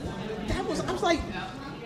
That was the director thinking, if I wanted this woman to come over to me, right? How would I would want her to present herself to me? But then the other thought is, well, he's not going to be coming and undressing her. No, he's used to Anne-Marie Johnson telling him orders what to do. Right. So he doesn't know how to. So he doesn't know. And to the left. Right. Military style. Poor Anne-Marie Johnson. I know. You know I love me some Anne-Marie. I do too. I think she's amazing. She just does not get the credit that she deserves. I mean, because she was of the time. She had to play the role that she was of the time. Because I loved her in What's Happening Now. Mm-hmm. My favorite episode was when the Dream Team showed up and she got to do the hook. I don't know how much of this show do you guys watch. Another What's Happening Now aficionado. Yes. I knew I liked you. Yes, man. I knew I liked Dorian. Oh, yes. Me and Dorian. The What's Happening Now. The Dream Team is here. Oh, yes. She was awesome. I love her. Sounded nothing like the record. But I love the fact that the Dream Team was on What's Happening Now, and Ray Johnson, for some reason, was recruited to sing the hook. You know what? I just realized that there was not a brown-skinned sister in this whole movie. Yeah, everybody was pretty. No, light. there wasn't. Well, you think about her bougie crew. Because that was Kim Cole. That's Kim Coles and her and some other woman. Yes. Who was kind of darkish. No, No, she was very fair. Yeah, she was. Yeah. I'm just And- Nicole is brownish. Nah, she likes it. She's all the way around. She likes it. She's The only reason why I say that is lighter. because Kim Cole is my complexion. I don't consider myself light skinned. People always be calling me light skinned, and it pisses me off. Okay. But still, there was not a browner skinned sister in the whole film. I don't know if brown-skinned women actually existed in the 90s. I need some documentary footage. I think until the late 90s. 1960s, and then they all died off. Then they all until died off. 1998. That's right. Or when was Jungle Fever? Because that's when they came back, and they were all angry. Right. Yeah. They were all angry when they came back. Yeah, so they was mad. So in their defense, brown women didn't really exist. Right. So you can't. You couldn't. What do we do with y'all? Like, it's no. We don't. I don't know. We don't like to talk about that period. Not dark enough to be angry, not light enough to be pretty. So right. Sit down somewhere. Right. I'm talking about. That is how they treated the brown skin sisters. That was a problem, which is what makes watching a show like Insecure all the much more amazing. Exactly. Oh, yeah. Because it is nothing but just beautiful. Melanated women. Oh my yes, God. absolutely. What's happening there? Oh my God! I sometimes this is the other reason why when I do binge Insecure, Uh-huh. I binge it twice in a row because I get lost in the smiles. Yep. Looking at those big, beautiful smiles. I know. And I don't. Oh wait a minute. You What ain't talking happened? about nothing about Yvonne. She got a big old beautiful smile. I know. We are talking about Yvonne Orgy. Well, yes. You get that big And Issa. And Issa Rae. Gorgeous. No. Yeah, but yeah. A lot of beautiful women. But no, no brown sisters. No and, brown sisters. No brown sisters. But there were a lot of like random cameos. It was it was very uptown of a New York movie. Yeah. LA, you kind of, but New York movies are so beautiful in the fact that because this is before Hollywood had made the full planting their tentacles. Yeah, they really. So there was like New York got one movie a year. A black movie, you got one black movie every couple of years. And so when those movies happened, you had these actors that were like James McDaniel. Yeah. Paul Butler. Was it Paul Butler? Was also one of the guys. Paul Butler, yep. Yeah. These are guys with Tonys. Right. Playing like 3 lines. Working for like 2 days. It's strictly business. Yeah, you know what I'm saying? Right. Ellen Cleghorn eventually was on Saturday Night Live. Yeah. Dennis Leary. Right. He ain't black though. No, we're not just talking about black people. I'm not just talking about. I'm just talking about cameos. I know. Yeah. And Dennis Leary too. Just like James McDaniels, the second they come in, I think even if you didn't really know who they were, you knew they had. You knew what they were something bringing to. Gonna happen. Right. Yeah, because right. they instantly were in there. Like James McDaniel, he was one of the brothers. And he was on point. Yeah. He Right. ain't say no. He can just stand there. Yeah. I ain't looking over there. That brother. Right. Scared the fuck out of me. And Dennis Leary, he was just all Dennis Leary. Just Yeah. I ain't got no time for you. Get out. Right, and one line and gone. That's it. But did you all notice the woman who plays Mute Norma from Orange is the New Black? Yeah. Mute Norma was his secretary. That's the first time I've ever heard this woman utter a word. Wow. She was his secretary. Catch. I was like, what is the Orange is the New Black is this? Yep.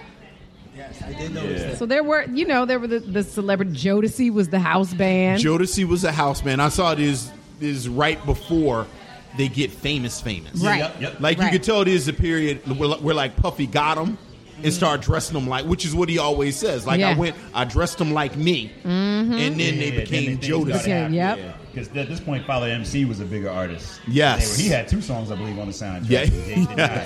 Father MC, that's right. Yeah. He was everyone's stepping stone. Mary J sang background song. That's true. Treat them like they want to be treated. I want to see the unsung Father MC. That's probably a good unsung. 15 minutes. No, because there's more to it. Because a lot of people, right? Shoot. Yeah, would we have I'll Be Sure without? And I've actually heard Father MC say like the sort of sexy MC, like he just sort of missed it.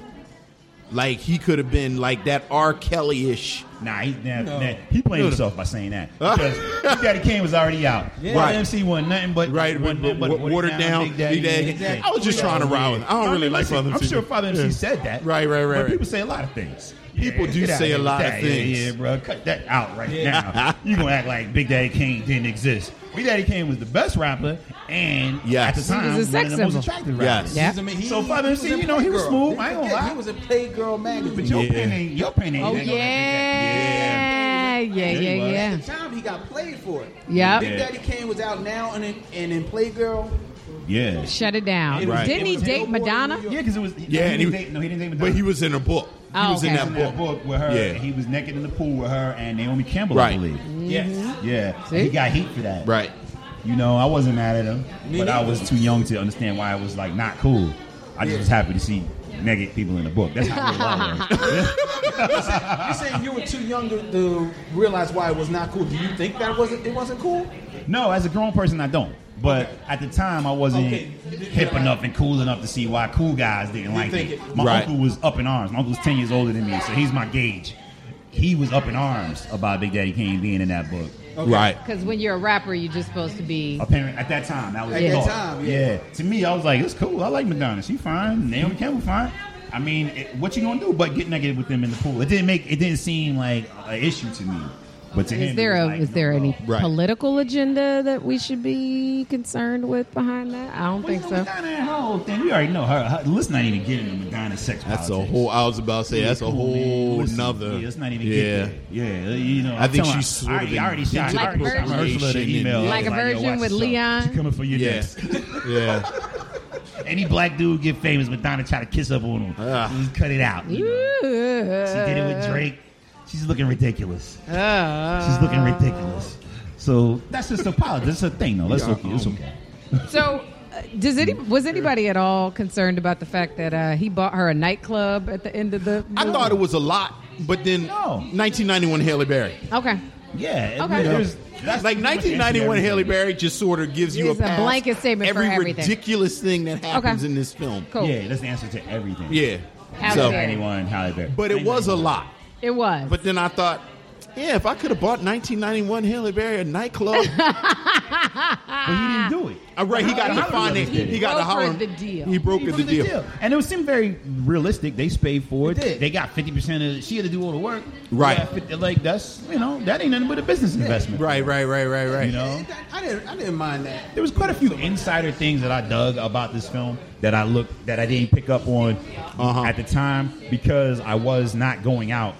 You know, the movie came out, I was like 15 years old, 16. So it was right before I got ready to start getting into the clubs and all that. Right. And the whole thing with when Tommy Davidson met the girl, and she told him her name. And he was like, wait, is that your club name? Yeah. See, that went over my head at 15 because I wasn't in the club. Yeah. And I didn't realize until I met, dudes named Infinite, who, when you go to their house, their name is Laurel. Right. I didn't know that, Infinite's your club name. That's your club name. Yeah, you meet girl's name, Cristal, and then you go home and her name is Jane. I didn't know what that was. Right. So it went over my head, and I was like, oh, that's like real nightlife. That's real nightclubby stuff. Yeah, and I wonder if it's a New York thing. Like, no. Okay, no. Yeah. I wasn't sure. Yeah. And the politics of a lawn is not how you get into a club. Right.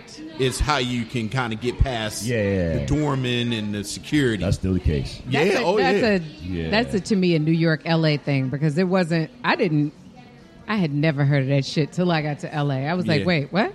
Stand in line. I'm not standing in line, but that if I'm standing in line, I still might not get in the club. LA, that's just because I'm not white or Armenian or Mexican or like black women in a line in LA are at the bottom of the totem pole. Really? Yeah. It's a sad state of affairs. With black people at the door. Wow. I mean, who else would keep us out? Right. How was they going to justify it? Yeah. They got to put Wilkie out there. I mean, I had a friend who I remember telling Dorian this story. He was still mad. And I was thinking, well, this guy is trying to protect his job. But there was this exclusive club in L.A. that would, like, hop around. So it was never in the same location. And he was their doorman. And I came to the front with my girlfriends because I saw him. And this is a friend of mine. And he's like, I could let you in, but not your girls. Oh. Now these are, and I'm not, I'm not putting anything on it because they were my friends. These are gorgeous girls. They're not fake LA model girls, right? But they are beautiful women. And he was like, "Sorry." Can't do it. Wow. Because they only let me let in a certain number. So many of us. I was like, this is some bull. Yeah. Four. You ever know the club? Don't let 4 women in. Right. Never ever. Right. And not dudes. Like, you hear about dudes, but dudes all the time. That's a normal conversation. Right. But women, 4 women come together. Yeah, y'all. Matter of fact, you're supposed to And move if I to the showed front you of the these line. women, you would go. And these ain't you don't sneeze at none of these girls. Right. It is what it is. It's L.A. club. That's that L.A. culture. So yes, the club line. This is how you get in. I was like, oh, this is different. Right. All right. We've been talking about this for a little bit. Is there anything else we need to say about Strictly Business? About Strictly Business? Soundtrack is worth noting. Yes. It really is. It is worth noting. Because it stands the test of time longer than the movie, no question. The movie it does. Actually, I think the movie might have been dated when it came out. I really think that. I do so. Because the acting was just so 80s. It just wasn't something that This was a late 80s movie that just didn't make it. And it came Right. out in 91. Yeah. You could almost feel like this movie was on the shelf for maybe a year before it pops out. Yeah, because it even felt dated for the time. Yeah. But the soundtrack, I mean, it had so many nice and smooth records, and nice and smooth I love them so much. The fact that we had the great Greg Nice and Smooth B make not 1, not 2, but 3 cameo appearances, along with Redhead Kingpin, who made the song "Can't Believe Thing About New Jack Swing." Yes. Yep. So we had all of this wonderful musical history. Yeah, I was about to say it's like a documentary. Yeah. Guys on the soundtrack, I believe. Isn't Guy on the soundtrack? Yeah, I know the soundtrack very well. Guys on it. Leaders of the New School has a record. LL Cool J had the title song. Yeah, I was about to say. Produced by, was it Marley Marr? Yeah, but that's he and Marley was tight. Yeah. But so the soundtrack is if for nothing else, a Jeff Red. Now, here's the thing about this Jeff Red record, and they played it twice, and the reason being because we love it in New York. As a DJ, I realized we only love it in New York. Right. Yes, because I was like, you called and told me really? is like literally like it's almost as the barbecue as song Before I Let Go. Like literally, you can play. You called and told me at a black party in New York with people above the age of 35, and you will get them on the dance floor as quickly as Before I Let Go. We'll get people on the dance floor. Right. I learned that this does not work outside of New York. Right. I tried this in L.A. I played the record, and it had quite the opposite effect. Which blew my mind because I love Jeff Red's record. I love Jeff Red's this one record. Dancing? Yeah, seriously. Because I thought I was going to at least get to the second verse. I had to cut in before I couldn't even make it to the hook. Right. I was like, I got to get out of this before they kick me out of this place. And I loved it that they respected Jeff Red and played it twice. Yeah. The second time I played it all the way to the end. Yeah. To the riffs and everything. Because it's got a great intro. The drum track. I was about to say the drums. Yeah, the like that's to me that kick alone, that drum intro is New Jack Swing encompassed in the intro. Right. You don't have a New Jack Swing record without that particular drum pattern. That's true. And the fact that they started it with that you were like, all right, I know where I'm at. I know what I'm dealing with. I know what this era is. Right. The polka dots in the club, the Michael K. Williams dancing in the background, all this stuff told us these guys did their club research. Right. Because it looked like an actual club. Yeah. To me, I mean, I don't know. The dance, yeah. Yeah, because I wasn't on the club. I mean, it felt authentic. There was the group dance routine that always happens in every black movie. Yeah. Right. Everybody always and says sort of maybe. And sort of the chaos of the dance floor. Yeah. When you're not on it and you're trying to get to somebody. You know. I vaguely remember that. Yeah. See, by now, everybody just stands around, bobs their head, Right. So it's like that concept. You really have to go back and think about it. So I think the movie is good for that.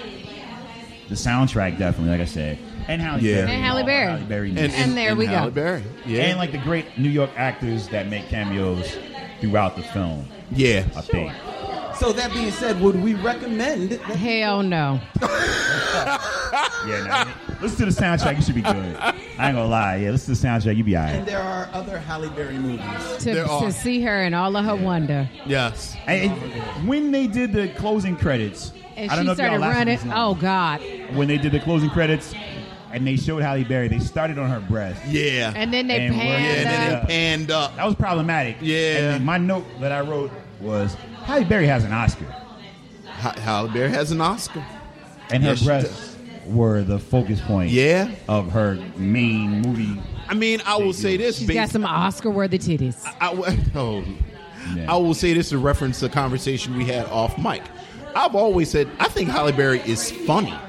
Like, there's not enough funny Halle Berry on film. I didn't see Babs, but I think people thought she was funny. She was actually funny in Babs. And the 2 minutes she gets to be funny in Boomerang. Oh. Like, I always stand by her and David Allen Greer together. But because she's Halle Berry, people don't want to see her like that. Right, we don't really see her as funny. I could probably, and I think that might go back to what you were saying about her not feeling sexy.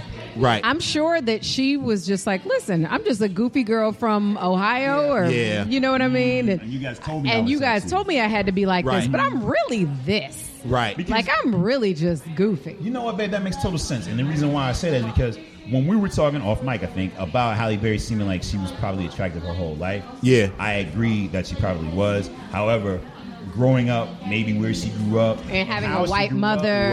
Right. She was not the cute girl. She was recognized as beautiful her whole life. And that really changes the way in which someone is able to kind of portray their sexiness. That's you know true. What I'm saying? That's very true. That's a good point. Yeah, because it doesn't come from here. It comes from outside. It's right. Thinking, well, right. I didn't know I was good looking because I wasn't a cheerleader. I wasn't whatever. Right. Those things that you have to And be. then when people start coming at me, it was weird. Right. Yeah. I don't really know how to deal with that. Right. Yeah, and yet I'm told to use that to make me famous. You meet people like that. She might not own it. You meet people like that where it's like, it's weird when, She did that, what was it? Kevin Hart did like a montage. And she was in there. And she's funny. You might be right. They never ever show the episode in reruns. She was on Saturday Night Live and was hilarious. Really? There was a skit. She was the host? She was the host. There was a skit. It's the most random skit ever. And I love it. The joke was every climax song sounds exactly alike. Well, it does. So she played the lead singer of Climax. Shut up. And they did like 4 songs and they all sound exactly like the last one. Shut up. And I'm not even really selling it like it should be sold. Hilarious. Now I want to try to find that on YouTube. That is pretty funny. So, I mean, although when we say every, you meant to say both. I'm thinking, right? Whoa! I'm just thinking. You are a professor, so when you say every, it means right. It knows 3 or more. You are right, exactly. Yeah. But Climax only really had two songs. Yeah. It's like those 2 songs, and then I Miss You. Gotcha. Oh, I Miss You. Right. So right. You got 3, but that don't sound like that doesn't fault. sound like it. Your critique stands in the ladies' room. Your critique. As a DJ, I know because I play them records together, and people be like, "Why are you playing the same song for so long?" It's like, no, I actually changed the record. Right. But you don't know that.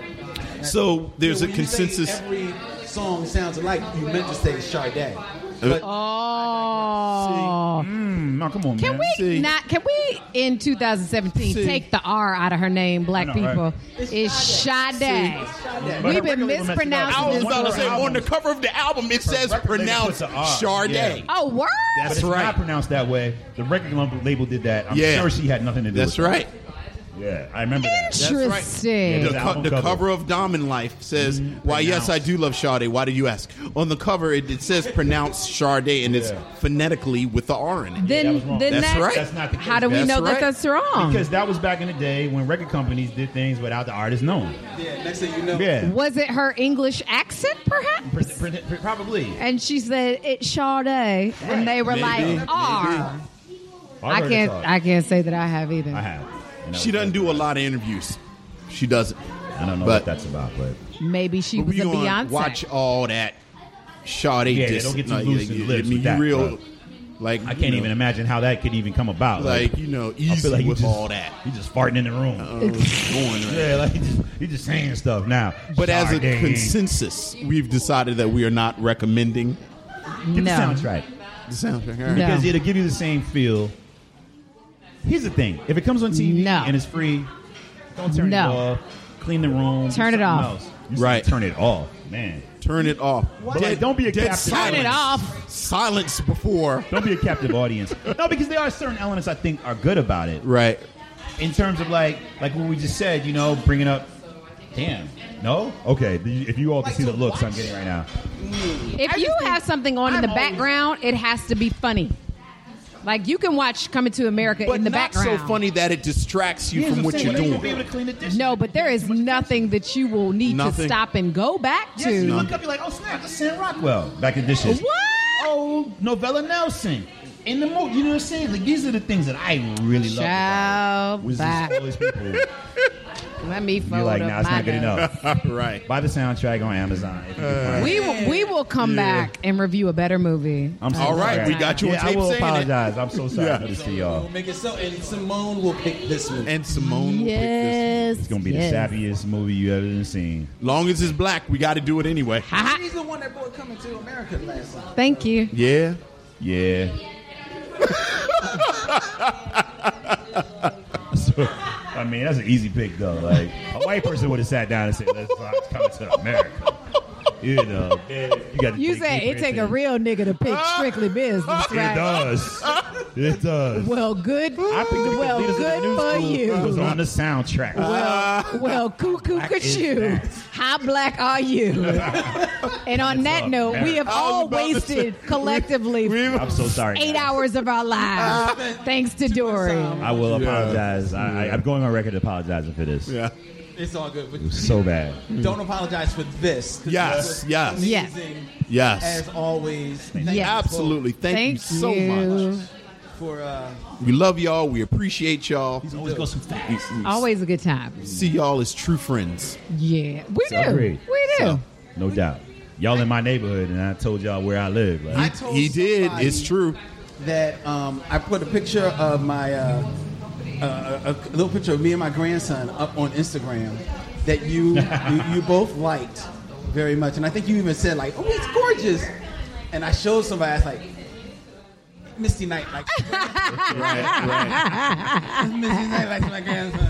Well, the bad thing is it's the flip side with me. Like, I'll be somewhere and people will be talking, and Luke Cage will come up and say, "Oh yeah, Simone," and people start talking, talking like men talk about women, and like I actually say, "Yo, easy." Like I know, like A, I know her. B, that's my man's wife. Like you can't be like easy. They like fuck him. No, she's in the world. She's in the world now. She's in the world now. I'm gonna tell you like this, man. I had no problem with it. I knew my wife was beautiful when I met her, which is why I did. She'll tell you the first time we came to New York, because we be in L.A., I'm DJing, I ain't got to worry about my wife. Because L.A. dudes, they ain't got no sense. They ain't talking to her. She's too black. So I ain't worrying about it. We but get to here New York, on the East Coast. Yeah, we get to New York. And I was like holding her hand. Like, hold on. She's like, what's up? Like, nah, babe. I ain't letting you free. Right. Like, you like me because of my Brooklyn swagger? I was about to say. Oh, these niggas. We are actually where they make them. Exactly, yeah. I'm not a unicorn. You brought her to the factory. Exactly, yes. Hey, look here. I don't want you to tell me what he looked like. Right. You can tell me what his gators look like. Right. I'm joking. But I was like, baby, just stand real close to me. Right. You got to go to the bathroom? Let me walk with you. Right. In L.A., I'm like, nah, you be good. Right. So apparently she can't even get in the club. Yeah, right. In L.A., right? Yeah, New York, they moved the waters for her. Right. So to see people appreciate my wife for her beauty and all of that, it don't bother me. I actually love it because I feel like she deserves it. She deserves to hear it from someone other than myself. Right. So you ain't got to shut it down. I see y'all as true friends. Like, A, don't be talking about my man's wife. Like, that's my man's wife. Put yourself in their shoes. And B, if you ain't know her, when you talk about I know her. So, like, don't be talking about somebody I know, out of pocket. Like, so. Look, but thank you. I appreciate that. She posted a picture a couple days ago, and I was like, babe, if I ain't know you, I would be like, yo. Right. How can I get to know her? Right. So I understand it where it comes from. So it ain't no big deal to me, you know. Yeah, it ain't nothing. All right. Yes. This show will be available for your download streaming player on. I'll edit that. I was about to say when we get to it. We'll do that in post. We'll fix it in post. We'll fix it in post. Yeah. We gotta get out of here. Yeah, because we gonna fool around, miss our bus. Oh shit. Sorry, guys. Let's get out of here. You sorry if you want. We sleeping on your sofa. I know. We got a spare room. Yeah. Just put an AC in there. But just put it in there. We got to get out of here, ladies.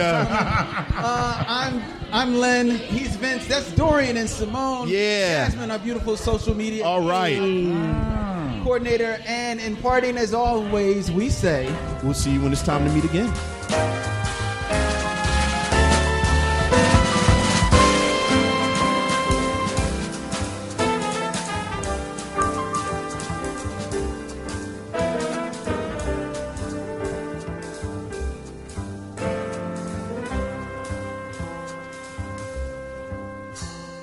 Now it's time to bid adieu. It's been a pleasure knowing you. I'll see you when it's time to meet again.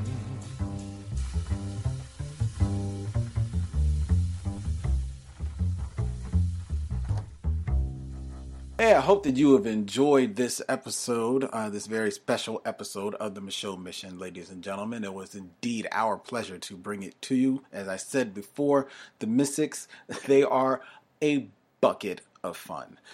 Now I have a very special invitation that I want to present out there to a very special someone.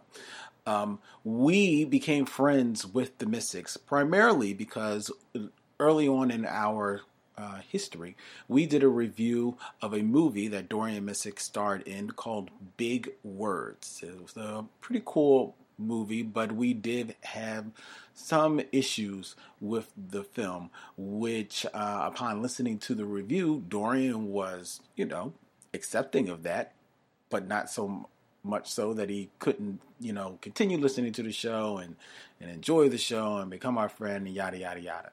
That episode was also listened to by the director of Big Words, Neil Drumming, who it has come to my understanding, I guess he doesn't like our show. He probably just doesn't like me. But with our march on to 100 commencing right now, is actually, I wanted to take advantage of this show being presented to you very early to extend an invitation to Neil Drumming to be our very special guest for our live screening of The Wiz on episode 100.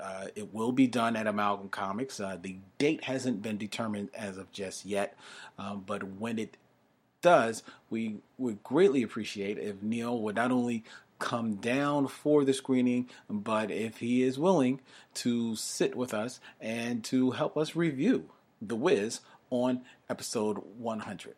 All right, so that's it.